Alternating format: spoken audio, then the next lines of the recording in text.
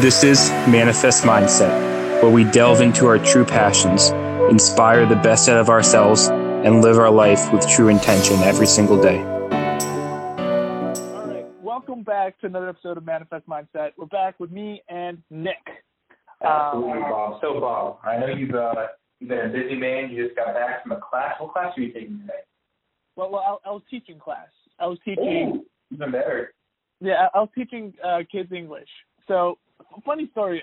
Right before this, my last class, I met a genius for the first time in my life. So this kid, this little girl, right? She's 5 years old, and before I talk about her, I'll give a little bit of backstory. So I teach from like 5 to like 12-year-olds, and whenever I see like a 5-year-old on my schedule, I literally get so scared because every time I teach a 5-year-old, they just sit and cry, and I can't do anything. But today I was mentally preparing myself, and I taught this 5-year-old, and it turns out her English was better than mine. So it was a great episode. We had a blast. We laughed a lot, and it was good. Wow, Bob, that's fantastic, my friend. Yeah, no. So, Bob, let me ask you this: as you said, you were going through like, hey, I was mentally preparing myself. What was that process like for you? What did you do? I just thought of moments that would make me happy, like teaching. Like I had some good experiences with 6-7-year-olds that weren't terrible. So I thought about them and had this possibility that maybe this 5-year-old would be like them. There we go. A possibility to bridge the gap. Yep, that's it.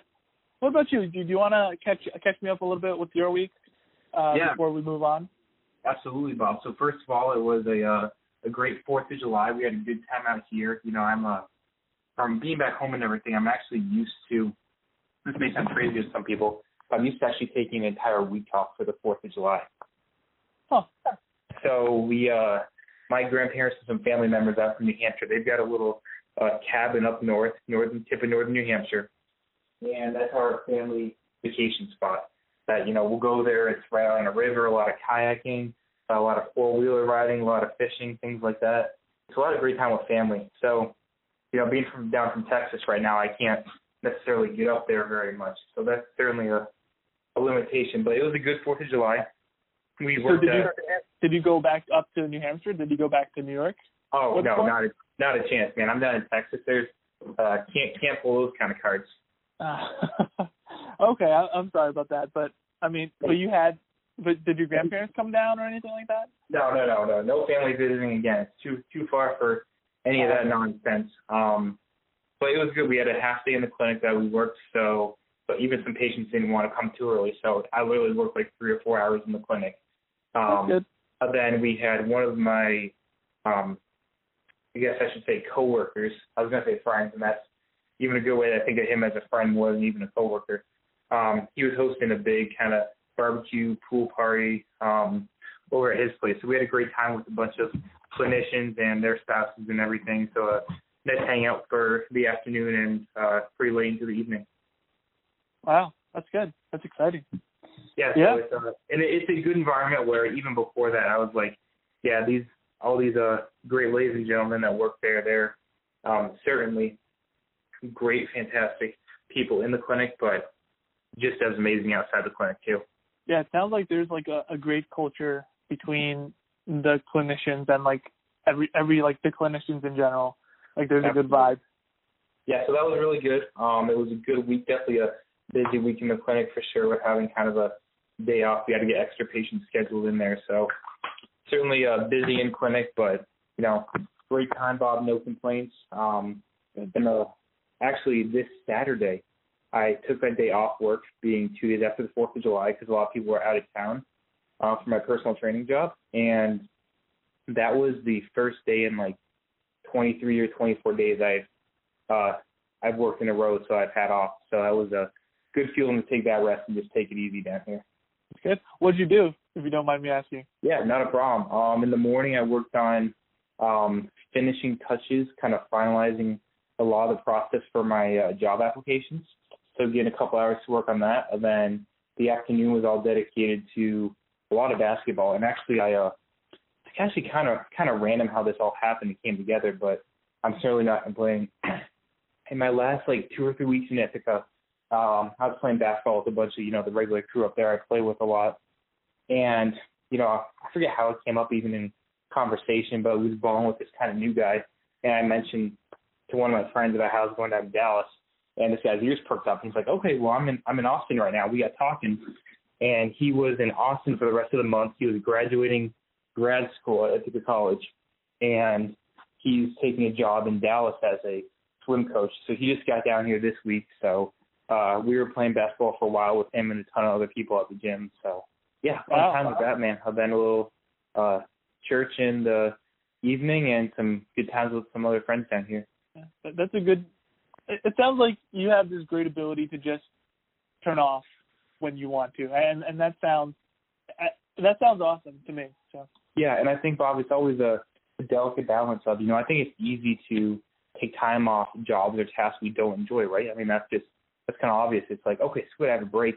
That means I'm going to do nothing of this thing that I despise.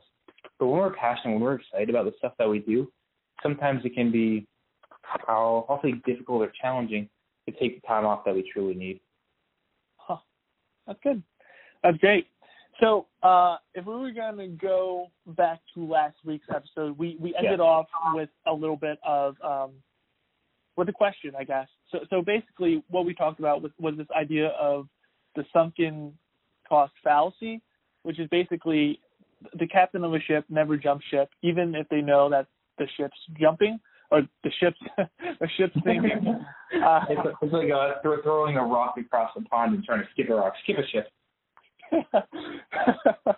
Yeah, so the captain never jumps even if the ship is sinking, and that relates to real life. Like, you're too invested in something, even if it's other people around you tell you that it's failing, or you realize that it's failing, you still don't jump out, you still don't quit, or you still don't leave it. Make a strategic decision to leave because you invested so much energy, financially, all these things. Absolutely. And I was starting to question if that was me. Like, when is it that point when you're going to jump off ship? Or when is it that you know that it's time for you to jump off ship, and because the ship's actually sinking, and not because you're just lazy and you just want to quit? Right. And, kind of what I realized, Bob, is that when I'm in the moment, there are a lot of moments where it's like, hey, a little pat on the shoulder, a gentle reminder that's like, okay, you got to be careful. This thing might be approaching.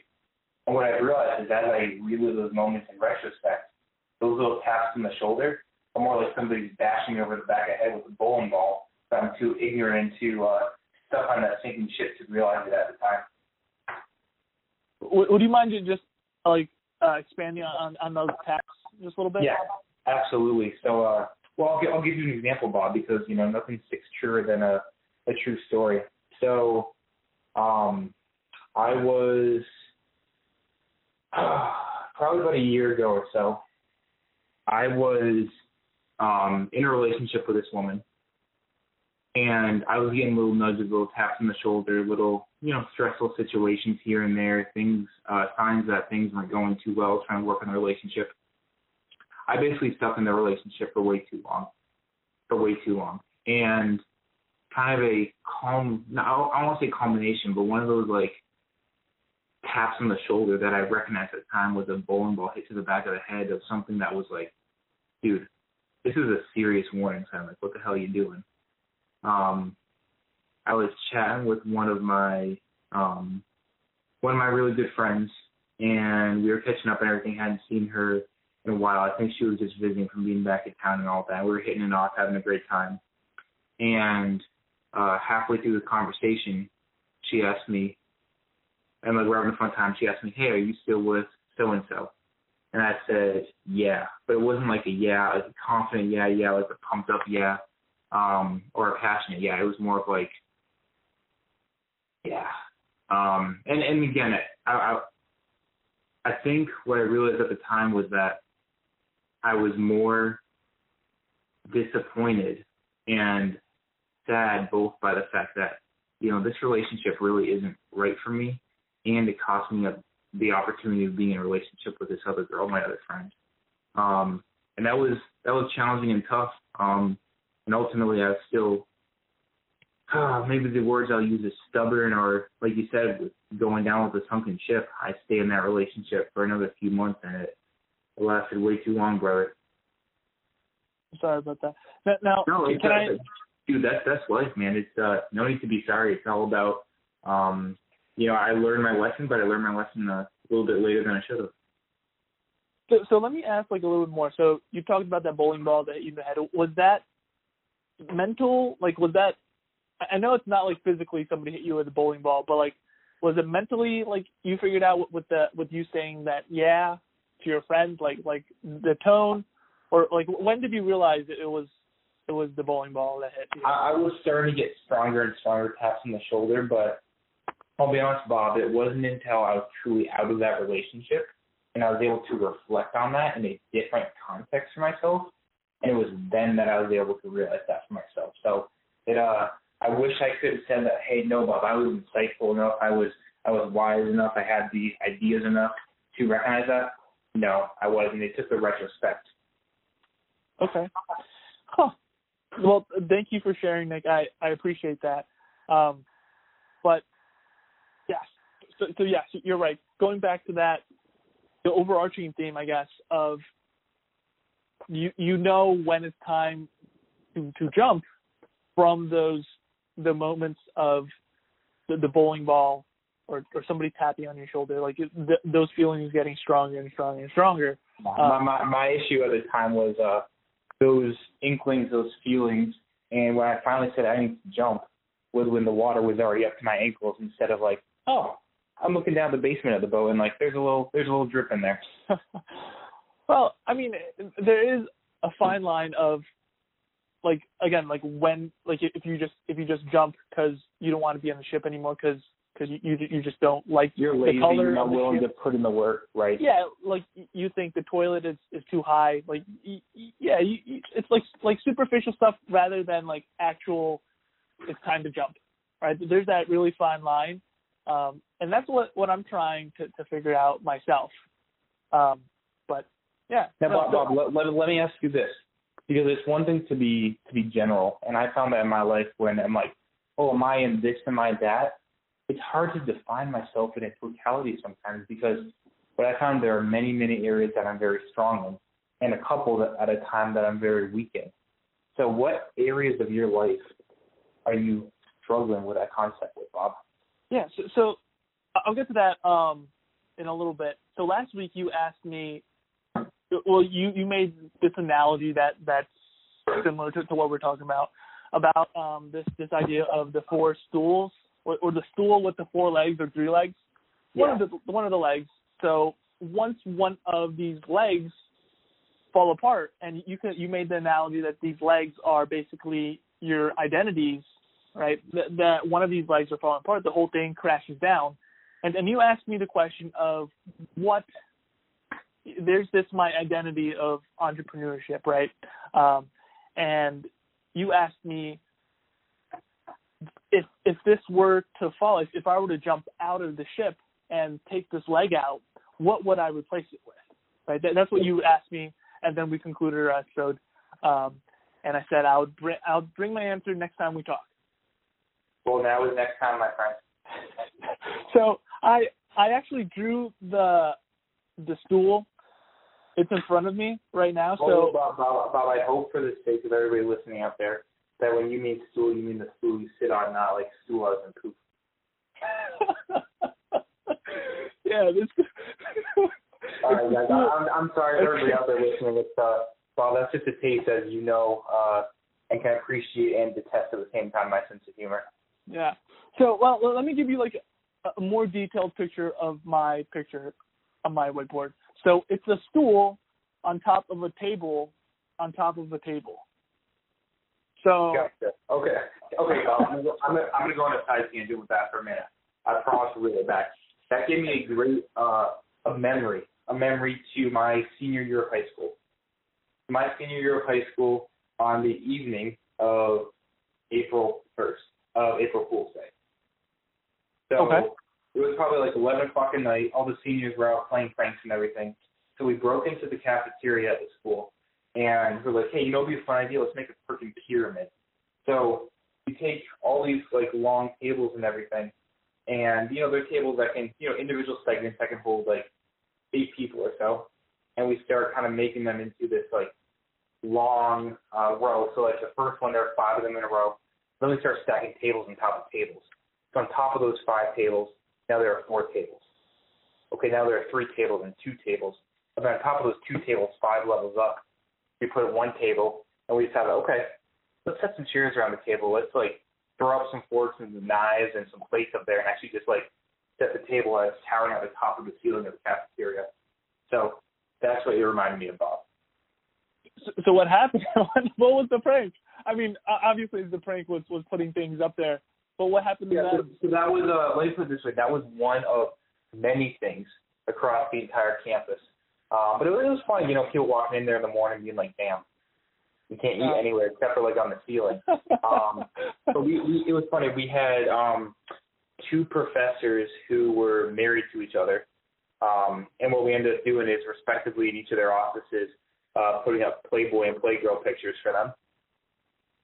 Then we moved one professor's office, one male professor's office into the female bathroom and set up and organized it exactly like it was, just in front of inside the female bathroom. The headmaster's office, we took those little Dixie cups, filled them all with water, and put them over her entire desk, her entire floor and everything, so you can't just go in and knock them over. So it's going to kind of flood everything, you know? Oh, man.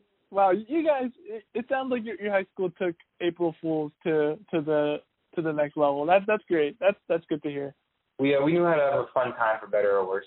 Yeah, that's great. Now, so going back to my stool. Hey, going back to something that actually matters. Well, not my poop stool, the actual sitting stool. So there's 4 legs, and I think your analogy to identity, like identities that we pick up, I think that really makes an analogy to what the stool is. So my 4 things that I thought of was 1, entrepreneur. The second one is fitness. The third is physical therapy, and the 4th is family. Those were the first things that came into my mind, and I feel like those really, I guess, embody my identities that I'm picking up. So those 4 stools, those 4 sticks, all go together and make this top part of self-respect to be Bob Shank. So I feel like if there's a good balance of these parts of the stools, they make up self-respect of Bob Shank. Bob, I like that. I like how you talk about these components. When they're combined properly and balanced, they embellish self-respect. Because there was a while ago where, you know, us having a similar conversation, you would not always associate your name and your identity with the idea of self-respect. So I appreciate what you're doing, and I appreciate your transformation along this process. Yeah, well, so, and then where I feel like it falls apart is when one of the stools is getting burnt, is getting rusty, is getting crumbly, and then the whole thing's falling apart. Now, before I get to that, the next part under the stool, so the table under the stool is holding up the entire stool of self-respect, family, fitness, physical therapy, entrepreneur, and that's environment. So the people that support you, like the 5 people that you're around, the positive mentality people that talk about that stuff or talk about that to you or you listen to. And then the table under that holds everything together is mindset, that I feel is this pyramid of chairs and stools that hold who I am together to make me function efficiently. That's what I feel like. Yes. Those were my words, Nick. Those are my words.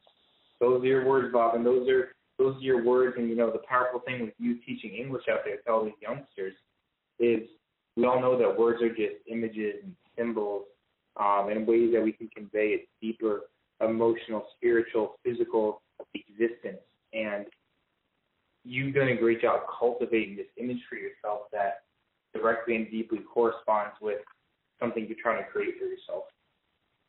So right now, as I'm feeling this sunken shift fallacy, I feel like there's a crack. There's somewhere in this table or stool that's on fire right now. So it's burning. It's like 104 degrees and it's burning. I don't know if that's the actual temperature. I mean, like 100 and it's a number, so it's definitely an actual temperature. 104 is like that if you got a fever 104, but I'm looking at Texas right now, brother. We reached 100 today, and am I enjoying it? No, but I still got my legs working. Well, it's on fire, Nick. So someone's on fire. Well, let me put it this way: if you're ever outside grilling, you're gonna want to turn the grill above 104 degrees. Otherwise, we'll be there for a long time, brother. You're right, Nick. You're right. All right. So somewhere it's burning. I think my main thing that I wanted to come on this podcast or this call today was how do I take a fire extinguisher and put it out? Now, the first thing you might ask, well, Bob, what is the thing that's on fire? What do you think is causing the whole pile of stools and tables to fall down, or at least break down? And that's a good question. I don't know. One piece can lead to another to break down, but I think right now, it's the foundation of mindset that's causing everything to fall. If I'm going to be honest. And Bob, I'm going to challenge you to be more specific with that as well. The mindset. The mindset. I think it's the mindset to believe in myself. Okay. So I think that's generally what I associate positive mindset with: the ability to have self-respect, the ability to believe in yourself. And again, this is the top of the stool, but I feel like I think with all these failures piling up and all the guilt piling up, I think that's setting a fire that's more than 104 degrees on the table of mindset. Now, Bob, let me ask you a question. Okay. When was the last action step that you took, large, small, insignificant, or significant, where you had self-belief? Say that one more time. When was the last, most recent action step that you took where you had self-belief? Self-belief, where I believed in myself. Yes. Probably an hour ago. Okay, and what was that? So I was selling like acupuncture sessions to people like two hours ago, and I was positive that I could sell to these people. And did you? And yeah, they paid a good amount of cash, a good amount of change. Wow, you're right, Nick. And now, Bob, yeah. Bob, what if we're going to dig deeper on this? Because this goes beyond just, hey, I got a good feeling in myself because I'm cool, because I'm Bob. No, we're going to delve deeper to get some meaning from this. What was it about, you talk about the environment, the support at the foundation. What was it about that environment at that time for you that allowed you to believe in yourself? I mean, it was this idea that, like, I studied it, that I know I've done this before. It's possible to do this again because so many people, like, I did it with so many other people already. Sure. So you have the idea of practice, of confidence, that you've done it before, you succeed at this, you're in a familiar situation with it.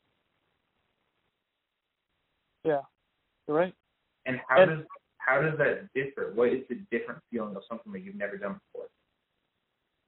Well, I mean, one is that I have more confidence to do it. Like, I'm more readily able to do it. And two, it's like I have to do it or else I'm not gonna have food on my table. The urgency. I'm hearing the word urgency from Bob. I like that. I like that too. I like the word urgency as well, Nick. And it's been a long time since we've talked about this, Bob, but we have talked about this on this podcast. How do you create not only urgency, because, like you said, somebody can hold a gun up to your head and there's urgency. How do you create meaningful, important urgency in your life? Yeah. And I'm going to answer that, then I'm going to answer that as well. So we talked about this a lot, like in a lot of previous episodes, and to be honest, I'm still struggling with, like we talked about practice steps, we talked about doing things, but I'm still struggling to actually put that in action. Now, there is this artificial urgency with the $500 with this podcast, and if I were to give you an example, Nick, so with doing like menial stuff, like trivial stuff, like entering notes for a student, like I'm going to do that immediately because I know there's like this government, there's this machine, urgency system, because if I don't submit the feedback for students, I'm not going to get paid. Right. But then if it's something that's not urgent, for example, like something for my cleaning my room, for example, right? So making my bed, that's never urgent. In my mind, it's never an urgent thing to make my bed. So there's this thing that I need to put that's official for urgency to happen. That's what I realized about myself. For me to actually take real action, like school, there's this whole system behind it that's actually quote unquote official, right? Absolutely. And Bob, you've talked about this formally or informally in many situations where it's the whole idea of you'll get something done in the amount of time you have to do it. And I mean, I'm feeling that too. It's like so for these clinicals I'm on, as you know, we also give an in-service presentation to our clinic about something that's new, different, novel, something that would think research-based information that would benefit the clinic. And I've got a really cool topic for mine, and I'm going to enjoy looking into it. Have I started yet? No. And honestly, if I didn't have the requirement of doing that in service, I probably, with everything I'm enjoying doing around here and everything, Bob, I probably would not start that until another month or 2 months from now. But I've got to, I've got to give the presentation in a month, so of course I've got to start that now. Okay. So I guess what I'm saying is it's important to have this internal urgency, internal drive to start that out. But as you said, we have that foundation of the table of environment, and I'm all about leveraging our environment the best you can, leveraging those things around us to cultivate both the internal. But ultimately, you can only have so much of internal alone. You have to have that external, the environment as well. I agree, Nick. I agree. So I think one thing that made me have this aha moment again that I probably realized in the past, but now I'm just verbalizing it now, and I repeated now twice. But what I realized is that if I want to have this self-respect that's all the way on top of my stool, that's having all of these things, if I don't have that sense of internal urgency, I'm never going to get what I want, or I'm never going to get my goal of that self-respect. Would you agree, Nick, or would you have a different opinion? I completely agree. I think you can get closer. I think that you can do better without it. But until you get that, I don't think that you truly can. And it goes for multiple reasons. I don't think that you can attain it because truly you need both drives to make it happen really strong.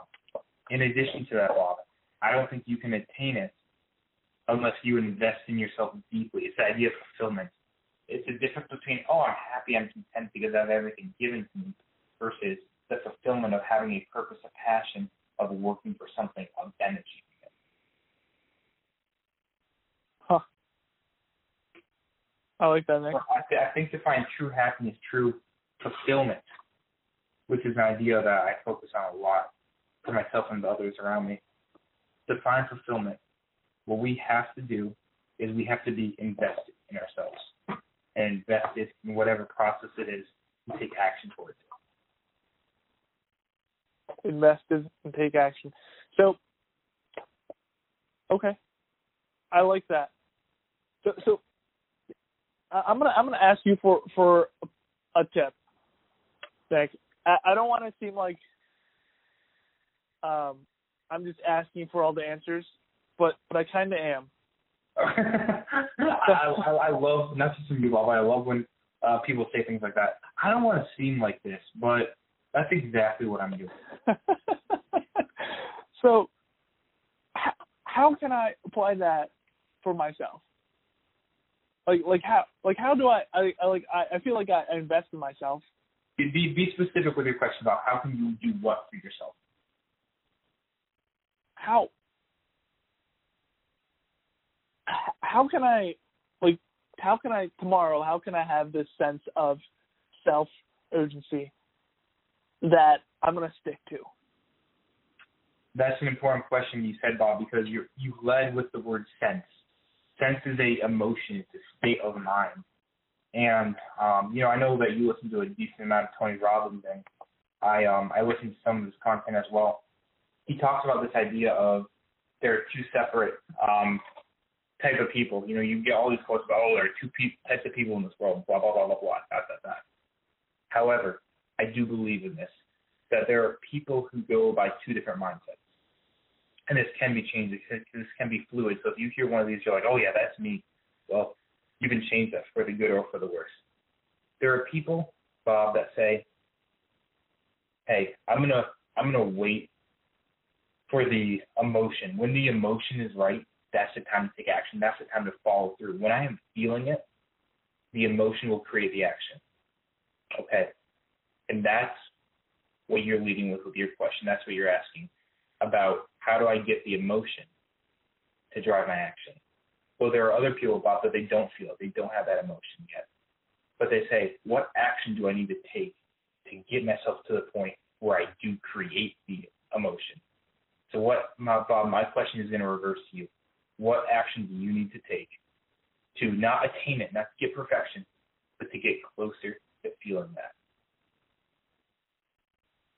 To feeling the sense of... To feeling your sense of investment in yourself.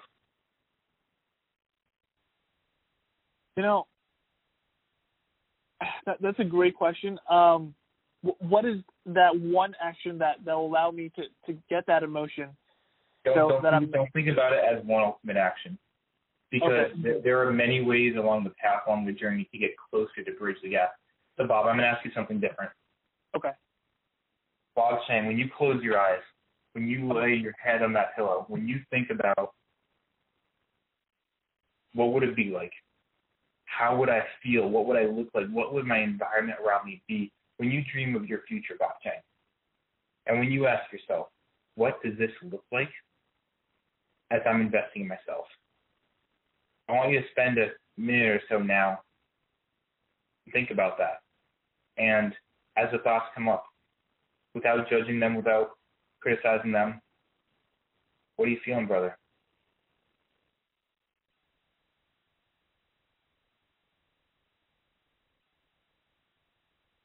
I'm gonna be honest.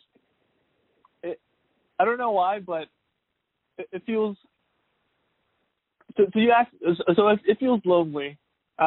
You asked, like, close my eyes, have that, like, look into the future of what you want to achieve, and that one thing that you want to.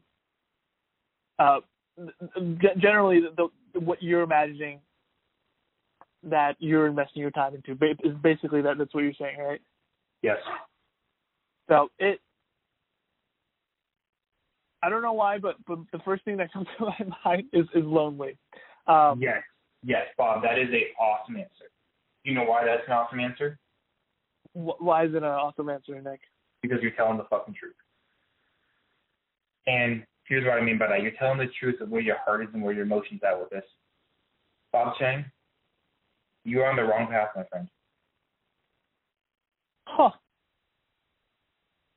Interesting. It's time to abandon ship, to jump ship of the captain of your ship on the specific paradigm that you are involved in. I'm going to explain what I mean. You recognize in yourself that if you continue the pathway that you're going down, it will be a lonely future. You've done so much pushing, so much drive, so much kind of excitement about, hey, let me use social media to reach these people. Let me use this to bring them in and the relationship between myself, Bob Chang, as a creator and them as a customer, as a consumer. And yes, you've reached out to me to have these conversations to better yourself, and I applaud you for that greatly. But at the end of the day, you're still in isolation in your own world, trying to grasp to reach out to people in meaningful ways. And my question to you, Bob, is why are you still working on a paradigm that involves you stationed by yourself having to try and come up with all these different solutions? And perhaps if the road you look ahead is a lonely one for yourself, and it's a lonely one that you have not the best emotional connotation with, how do you include others around you in your dream?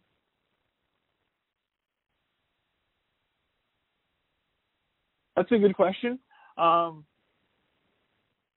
That's a good question. Now, I think, do you want to put this off till next episode, Nick, or do you want me to answer it right now? Because I don't. I'm going to leave it up to you, Bob. I want you to do what feels like it honors yourself. Because honestly, can you repeat the question? Yes. And I'm gonna start with my observation. My observation, Bob, is that if you continue down the pathway you're going down, you will have a feeling of loneliness. Your brain, your body, your mind, your emotion is recognizing that. And oftentimes you've separated yourself from your customer, from your consumer, from those who you're trying to benefit, perhaps indirectly. And so my question to you is, how can you continue down a road that helps you, that brings other people in, includes others in your passion, in your mission, to a fuller extent than what they currently are? Yes. I feel like that's a question that's very big and another 20-minute conversation. And I feel like that can be next week's topic. I agree. I think that's a perfect way for next week, Bob. And I also have the instinct, the intuition that the answer to that question is the answer of what do you, Bob Chang, have to do to replace, to change the 104 plus degree fire on your entrepreneurial leg of your stool. What do you have to replace that with in order to have a solid foundation of self-belief? I like it. All right, I think that's a perfect time to end the episode. And Bob, thank you for your commitment to yourself. Thank you for your commitment to this podcast. And as always, I appreciate your friendship, brother. Yeah, I appreciate it as well. Thank you so much, Nick. All right, I'll see you next week. Bye-bye.